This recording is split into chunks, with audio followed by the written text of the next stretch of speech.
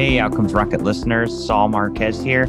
I get what a phenomenal asset a podcast could be for your business, and also how frustrating it is to navigate editing and production, monetization, and achieving the ROI you're looking for. Technical busy work shouldn't stop you from getting your genius into the world, though. You should be able to build your brand easily with a professional podcast that gets attention. A patched up podcast could ruin your business. Let us do the technical busy work behind the scenes while you share your genius on the mic and take the industry stage. Visit smoothpodcasting.com to learn more. That's smoothpodcasting.com to learn more. Welcome back to the Outcomes Rocket. Saul Marquez here, and today I have the privilege of hosting Dr. Chris Hermann. He's the founder and CEO of Clean Hands, Safe Hands. He has over 14 years experience working in medical technology design and healthcare. His background as a physician and engineer has given him a unique perspective to bridge the gap between engineering and medicine. Dr. Hermann started and led the multi-institution research collaboration that developed the core technology utilized in the CHSH, Clean Hands, Safe Hands system. The research team included investigators from Children's Healthcare, Georgia Tech, Emory School of Medicine, the GA Tech Research Institute, and the Centers for Disease Control and Prevention. He is the lead inventor for the patents related to the CHSH technology and serves as the connection between clinicians and engineers. Chris has a PhD in bioengineering and an MS in mechanical engineering and a BS in biomedical engineering with high school honors from Georgia Institute of Technology and his medical degree from Emory School of Medicine. And in the series on, just physicians leaving the bedside to do more, I thought it was wonderful to have Dr. Hermann on the podcast. Number one, to tell us about the work at Clean Hands, Safe Hands, but also to hear about his story and what made him shift from bedside to industry and just to be able to contribute in a bigger way. So Chris, such a pleasure to have you here with us today. Thanks for joining. It's my pleasure. Thanks for having me. Absolutely. And so, I always kick off the interview with what inspires your work in healthcare, but, and I want to ask that. And I also want to dig into what made the shift from bedside to doing something different. Take us there. Absolutely. So my entire career and even going back to early days in education and training, I've always noticed this big disconnect between engineering and medicine. And this goes back to even time in high school when I was working with a couple different surgeons in the Atlanta area and just seeing some of the things that they struggled with that were, in the grand scheme of things, pretty basic in terms of engineering problems, but they just didn't necessarily have the skill set or training to do it. And then kind of the flip side is the engineers that were in the medical field. I spent a lot of time with the orthopedic device world, and the engineers in those companies, they had the resources and skills and techniques, but they didn't understand the clinical side of things. I very vividly remember I had the opportunity to assist with one of the first, it was a minimally invasive knee replacements that was done in the Southeast, and got about halfway through the surgery and realized that the tool to hold the implant in place to put it into the knee, it wouldn't fit through the incision. And so there was this situation where it's, we've got to figure something out. And the surgery itself went well. But that kind of kicked off, it was honestly a multi-year journey of them trying to figure out how to better design tools and implants to adapt to kind of the advancing medical field. And as medicine continues to push and develop, there are examples of technology keeping up, but quite frankly, a lot of what happens in healthcare is way behind the times. I mean, there's always this kind of joke that we make is, a lot of information in healthcare is conveyed with clipboards and fax machines today, and pagers. And, that's probably still the only major industry that still relies on very basic handwritten communications to operate. And so that has been something of an interest of mine that is kind of always driven me and always been my passion throughout my entire journey. And so as you described earlier, I went to Georgia Tech and I thought I was going to go off and become a pretty normal surgeon. My interest has always been in the orthopedics field. And then I got kind of bit by the research bug after my first year of medical school. And then I was fortunate to be in a place with Emory. They have a dual degree program, and I was able to go back to Georgia Tech for graduate school. but my whole career, my whole focus at that point was, to go off and become a surgeon. It was more of an Yeah. academic focus. And what I personally wanted to do is have that in-depth engineering training. And my formal training was in mechanical engineering and bioengineering. It's And awesome. because I really wanted to bridge that gap. And I thought I was going to go off and run a research lab and do orthopedic bone engineering and bone mechanics. And that was what I was doing through graduate school. Hmm. And this problem of hand hygiene kind of came up almost accidentally. And this was by no means on my radar or thought I was something that I would actually ever get involved in. But I got approached by some clinicians, primarily at Children's Healthcare of Atlanta, and they said, you know what, we struggle with this fundamental, very basic problem. We know that the biggest thing we can do to prevent infections is wash our hands, but we can't figure out a way to do it. And I think the conversation went something like along the lines of, can you guys help us develop a way to help improve that? In their minds, you guys, or I in that case, was representing the entire collective engineering world. And my response, which I still get made fun of for even today after 15 years, was, yeah, sure, it seems simple enough. Let's give it a shot. And, and right, and it's been 15 years, and we still don't have it figured out, largely. So Yeah. that kicked off what was a little tiny research program. That it was quite frankly a side project for me in graduate school. And we scrounged around, and I think our first grant was for a whopping $5,000. But we were able to take that money and build a prototype, and then learn, and then apply for larger grants and larger grants, and then we kind of fast forward about 7 years or so, and there's a pretty big research program built with among the research institutions here in Atlanta. And then at that point we were kind of hit a crossroads. And for me personally, I was in my third year. I was basically finishing my third year of medical school, and several things kind of intersected. Is one is we got about as far as we could in the research environment. There are a lot of things that the research community does very, very well, and it's very supportive of early technologies. But we were at a point where we had to go sort of to scale up our manufacturing. We were having interest. We were having both from a research perspective and also some real pure customers. And we just couldn't manufacture and run a company as part of the research institutions. And so I took I thought was going to be 2 months off of medical school to partially study it for my boards, and then partially kind of just go explore, is this real? Hmm. And is there an opportunity here? And that ended up taking that 2 months turned into about 4.5 years before I finally was able to go back and finish medical school. And fortunately, the leadership at Emory were very, very understanding and accommodating, going back and forth between company staff, trying to finish my clinical rotations. But I did finally finish. It took quite a while, but I did finally get across the goal line. Congrats. Thank you. It's I mean, and it's super interesting, right? You found yourself in the OR, Hmm. and they've got this amazing minimally invasive approach, and the spacer doesn't fit in, or the Hmm. just like, how in the world, right? And you're like, this disconnect is bad. Right. I've got to do something about it. Right. And so then it kind of leads you down this path of clean hands, safe hands. And so, you're in between both worlds. And now, 15 years later, this has become a thing. And you guys are reducing infections. Hmm. You're helping save lives, right? Healthcare Yes. acquired Hmm. infection deaths. So talk to us a little bit about the business now, Yep. and how you're adding value. Yeah, absolutely. So our name pretty well encapsulate what we do. And it Mhm. is, in theory, very simple. So the problem that we address are healthcare associated infections. And so these are infections that you get while you're in a hospital. So this is not something that you come in with. This is something you acquire while you're in the hospital. And these infections, there are several causes, but by far and away, the biggest cause that these infections spread is by poor hand hygiene, or as a result of poor hand hygiene, excuse me. Mhm. And what it comes from, you have very well intended clinicians, doctors, nurses, technicians, whatever those roles may be, but they touch things. And the problem that we're all facing with COVID certainly has raised the awareness of that at a point probably more so than ever any time in history. But what happens is the healthcare environment isn't necessarily set up to promote those good hand hygiene practices. So the clinicians get busy, they're focusing on their patients, they're trying to take care of everything else. They've got 60,000 buttons they have to click on a computer to get through the day, and they just get busy and they forget. And that was going back to that engineering and medicine disconnect.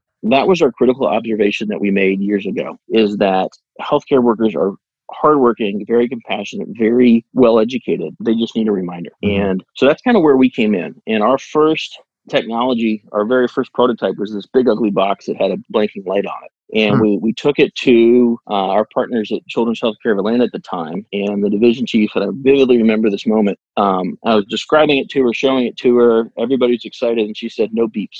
What are you talking about? It's great. It's inexpensive. It works well. It's great from an engineering perspective. She said, "No more beeps. I have so many beeps in my ICU, and I ignore every one Yeah, of them except the ventilator." And when we rewind 15 years ago, that was before there's a pretty well documented phenomenon called alarm fatigue now. totally. But what she was describing is that everything in their ICU beeps and gongs and whistles, and because there's so many of them, they just ignore them. But Yeah, the ventilator has a very specific one, and she has learned over the years that if that one gets ignored, something really bad is going to happen. To, totally. in this case, to a child. But she was absolutely spot on. So we went back kind of with our tail between our legs and scratched her head a little bit and came back with a voice. She said, "You know what? Let's give it a shot." And Oh, so so it was instead of a beep, it was, hey, wash your yeah, it was. hands. Yeah, we said please. We're in the South, so you have to say please and thank you. So our very first one, it was my niece at the time was I think 4 or 5, Ah, and their hand hygiene slogan was "foam up." So we said please foam up. So at that point, anytime nice. somebody would walk into the out of the rooms and not forget to perform hand hygiene, it was this gentle voice reminder saying please do whatever we want it to do. Hmm. And honestly, that was a case of better being lucky than good. But that simple voice reminder has been the single biggest driver of reducing and changing those hand hygiene practices. Chris, so the voice happens, so it happens audibly so that even everybody around could hear. So it becomes like a social pressure thing It as well. is. Now that was a component that wasn't necessarily by design. Sure, sure, So sure. when you if let's say a doctor was to enter a patient's room and they forgot to perform hand hygiene, right at that moment that they're basically about to forget about to walk over and touch the patient, it's a very quiet voice reminder, and everybody is surprised how quiet it actually is for it to work. So it's very, very quiet. And so it's to the point where if a patient is awake and aware of what's going on, they will hear it, but we're not going to wake them up at night. We're not going to disrupt them. We made the mistake early on of waking up a sleeping baby in that pediatric ICU, and we made sure never to do that again. Oh boy. And so it's very, very quiet. And so, but you're right. And it doesn't necessarily create an overt pressure, but I've actually watched this happen is what happens when the voice goes off. The patient just makes eye contact with the clinician and everybody kind of knows why that's happening. And they don't have to speak up. They don't have to say anything. And usually just that eye contact is enough to kind of redirect that clinician to perform hand hygiene. Fascinating, Chris. And so how does this Mm-hmm. box, know that it hasn't happened? Like that hand washing has not happened? So we put sensors throughout all of the patient care areas. Mm-hmm. And specifically they go on all of the soap dispensers and all of the alcohol-based hand sanitizers. And the way the technology works is there's one main sensor that's associated with each room, or it's usually inside. It's almost always inside the room. And when somebody walks by, it knows that it detects if somebody walked by. It then looks to see who that person is. We give all of the healthcare providers a little badge reel that sends a wireless signal to help identify who that person is. That was my next question. Okay, Yep. gotcha. And then all of those sensors talk to each other. And this is kind of the Wow, magic that's under the hood is this is we can serious. say, all right, I just saw Dr. Chris walk into the room. All of those sensors then talk to each other and say, hey, did I see him clean his hands on any of those dispensers? If the answer is yes, away he goes. There's no disruption whatsoever to the normal clinical environment. And this is the reality is most of the time clinicians forget. Yeah. Then they make the decision, hey, here's that voice reminder. It reminds them, and they always get a second chance to come back and clean their hands. And then all of that data that those sensors generate is sent to our analytics platform to be analyzed, to be sliced and diced, to be then sent back out to the hospital so they can help identify and address any of the challenges that may remain with hand hygiene. Wow, that's amazing. So, I mean, you've got this down to a science and those nudges to help, clinicians do the right thing. And I mean, it's like to your point, right? Everybody is busy and the surgeon is thinking about the plan. They want the best thing. You're in it. Maybe it's a tough case. So you're just like focused, right? You want to do the right thing and you might forget to have that basic thing done. And so I've never heard of anything like this out there. and I think it's really neat. I guess, talk to us a little bit about the outcomes. How are you Hmm. guys making things better? Yeah. For us, the main bread and butter of what we do is pretty simple. It's Mhm. when we can come in and with most organizations, we can double or triple their hand hygiene rates within about 6 months. And we have identified a very systematic way to go through that process. And we lead them on a very specific, we call it the hand hygiene pathway. In doing so, we can very systematically and very efficiently improve hand hygiene, and then we see infections fall. And so we're very proud of the fact that we've had 18 consecutive hospitals over the last year and a half.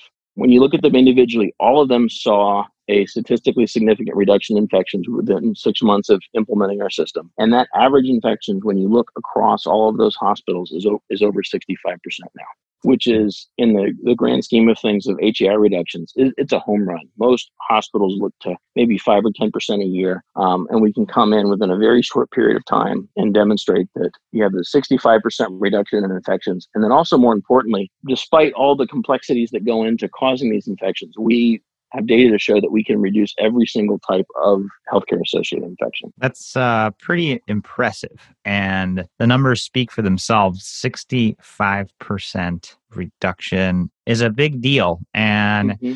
when you're talking about lives and dollars, it's impactful. I was looking at your site, and Chris, 75,000 deaths per year, Mm-hmm. It 30 is. billion in costs. Yes. And when you look at especially with all of the financial pressures that COVID is putting on hospitals, the dollars are hidden and they're kind of tucked away in lost reimbursements. But the average hospital bed spends $10,000 a year just on the direct cost of these infections. And we can very confidently say, we can cut those numbers in half. And we have done that and since we developed this structured pathway, we've done that in every case. And so in many cases, we can take hospitals from losing money every year to being profitable. It's not uncommon for us to save, especially larger organizations, $5 to $10 million per year or more. There's also some of your listeners probably are aware of the healthcare associated complications list. So it's a hack list, which Mhm.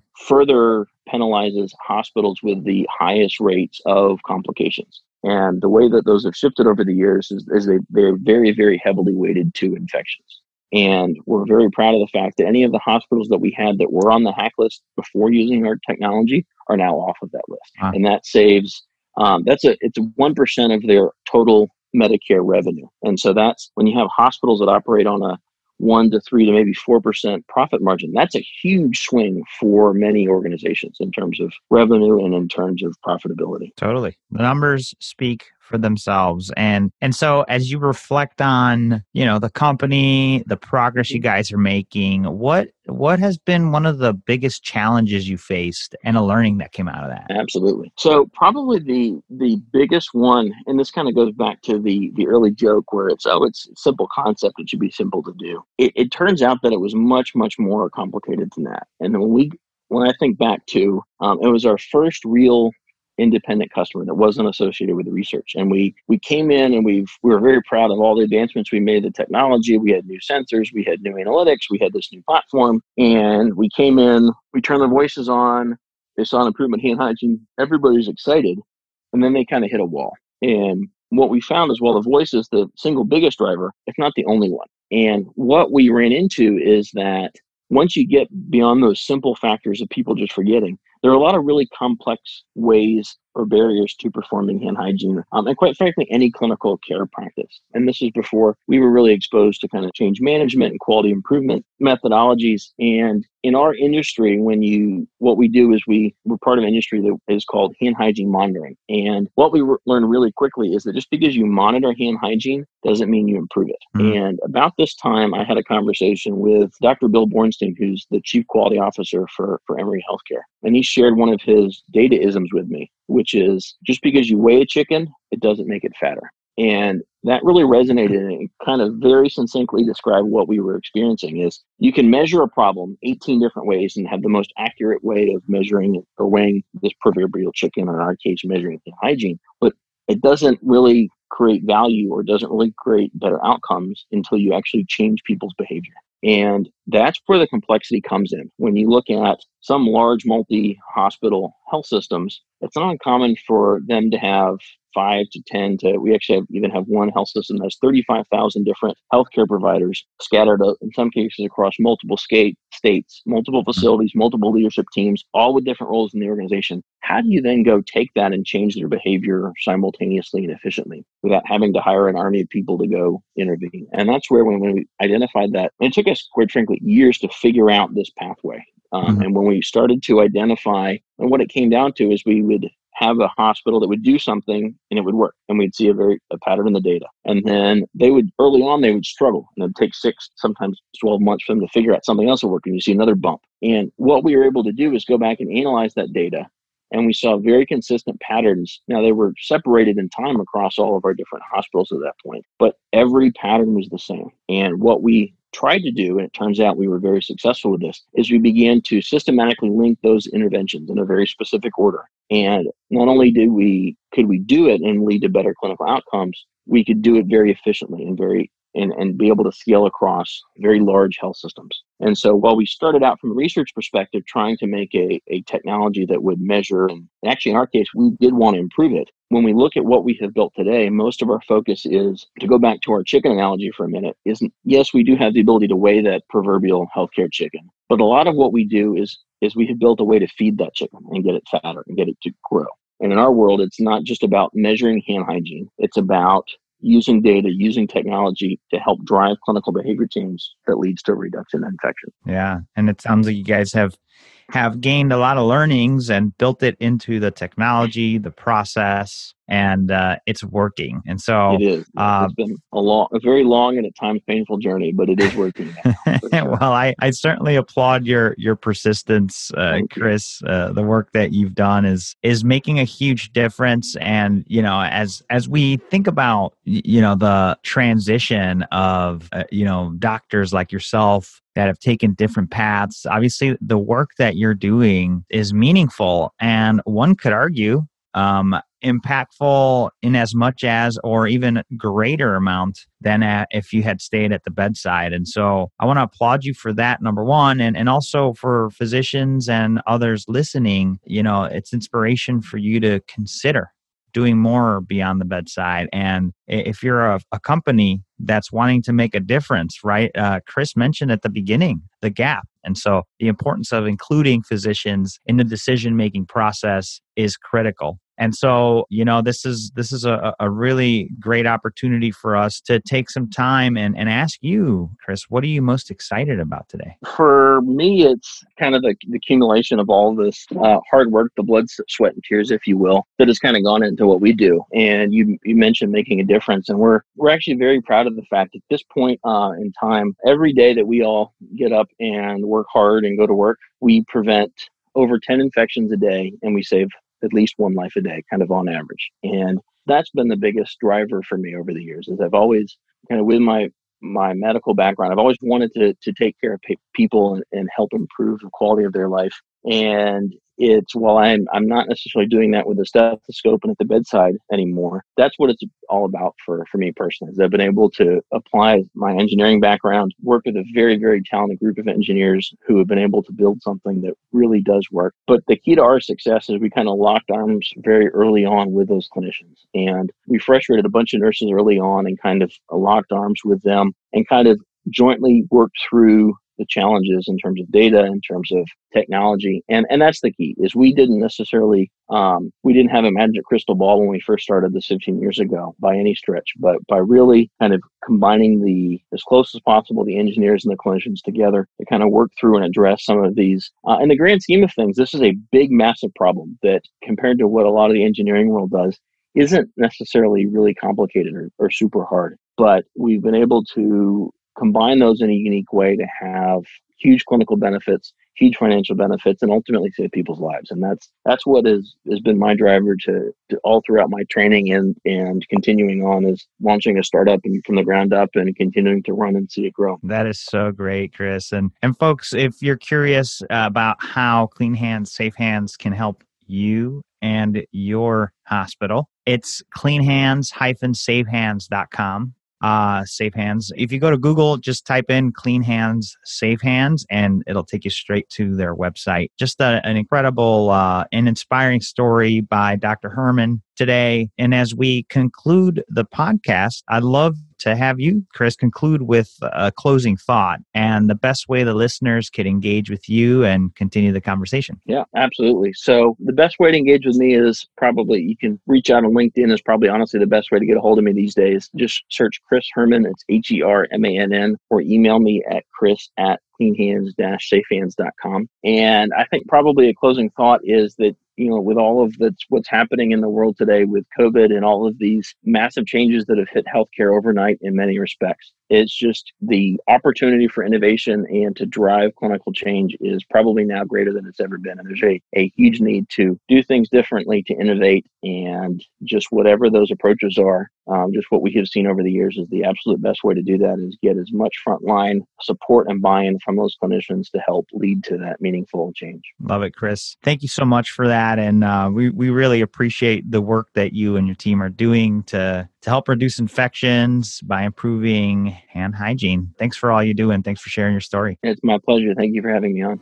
Hey everyone, Saul Marquez here. Have you launched your podcast already and discovered what a pain it could be to keep up with editing, production, show notes, transcripts, and operations? What if you could turn over the keys to your podcast busy work while you do the fun stuff like expanding your network and taking the industry stage? Let us edit your first episode for free so you can experience the freedom. Visit smoothpodcasting.com to learn more. That's smoothpodcasting.com to learn more.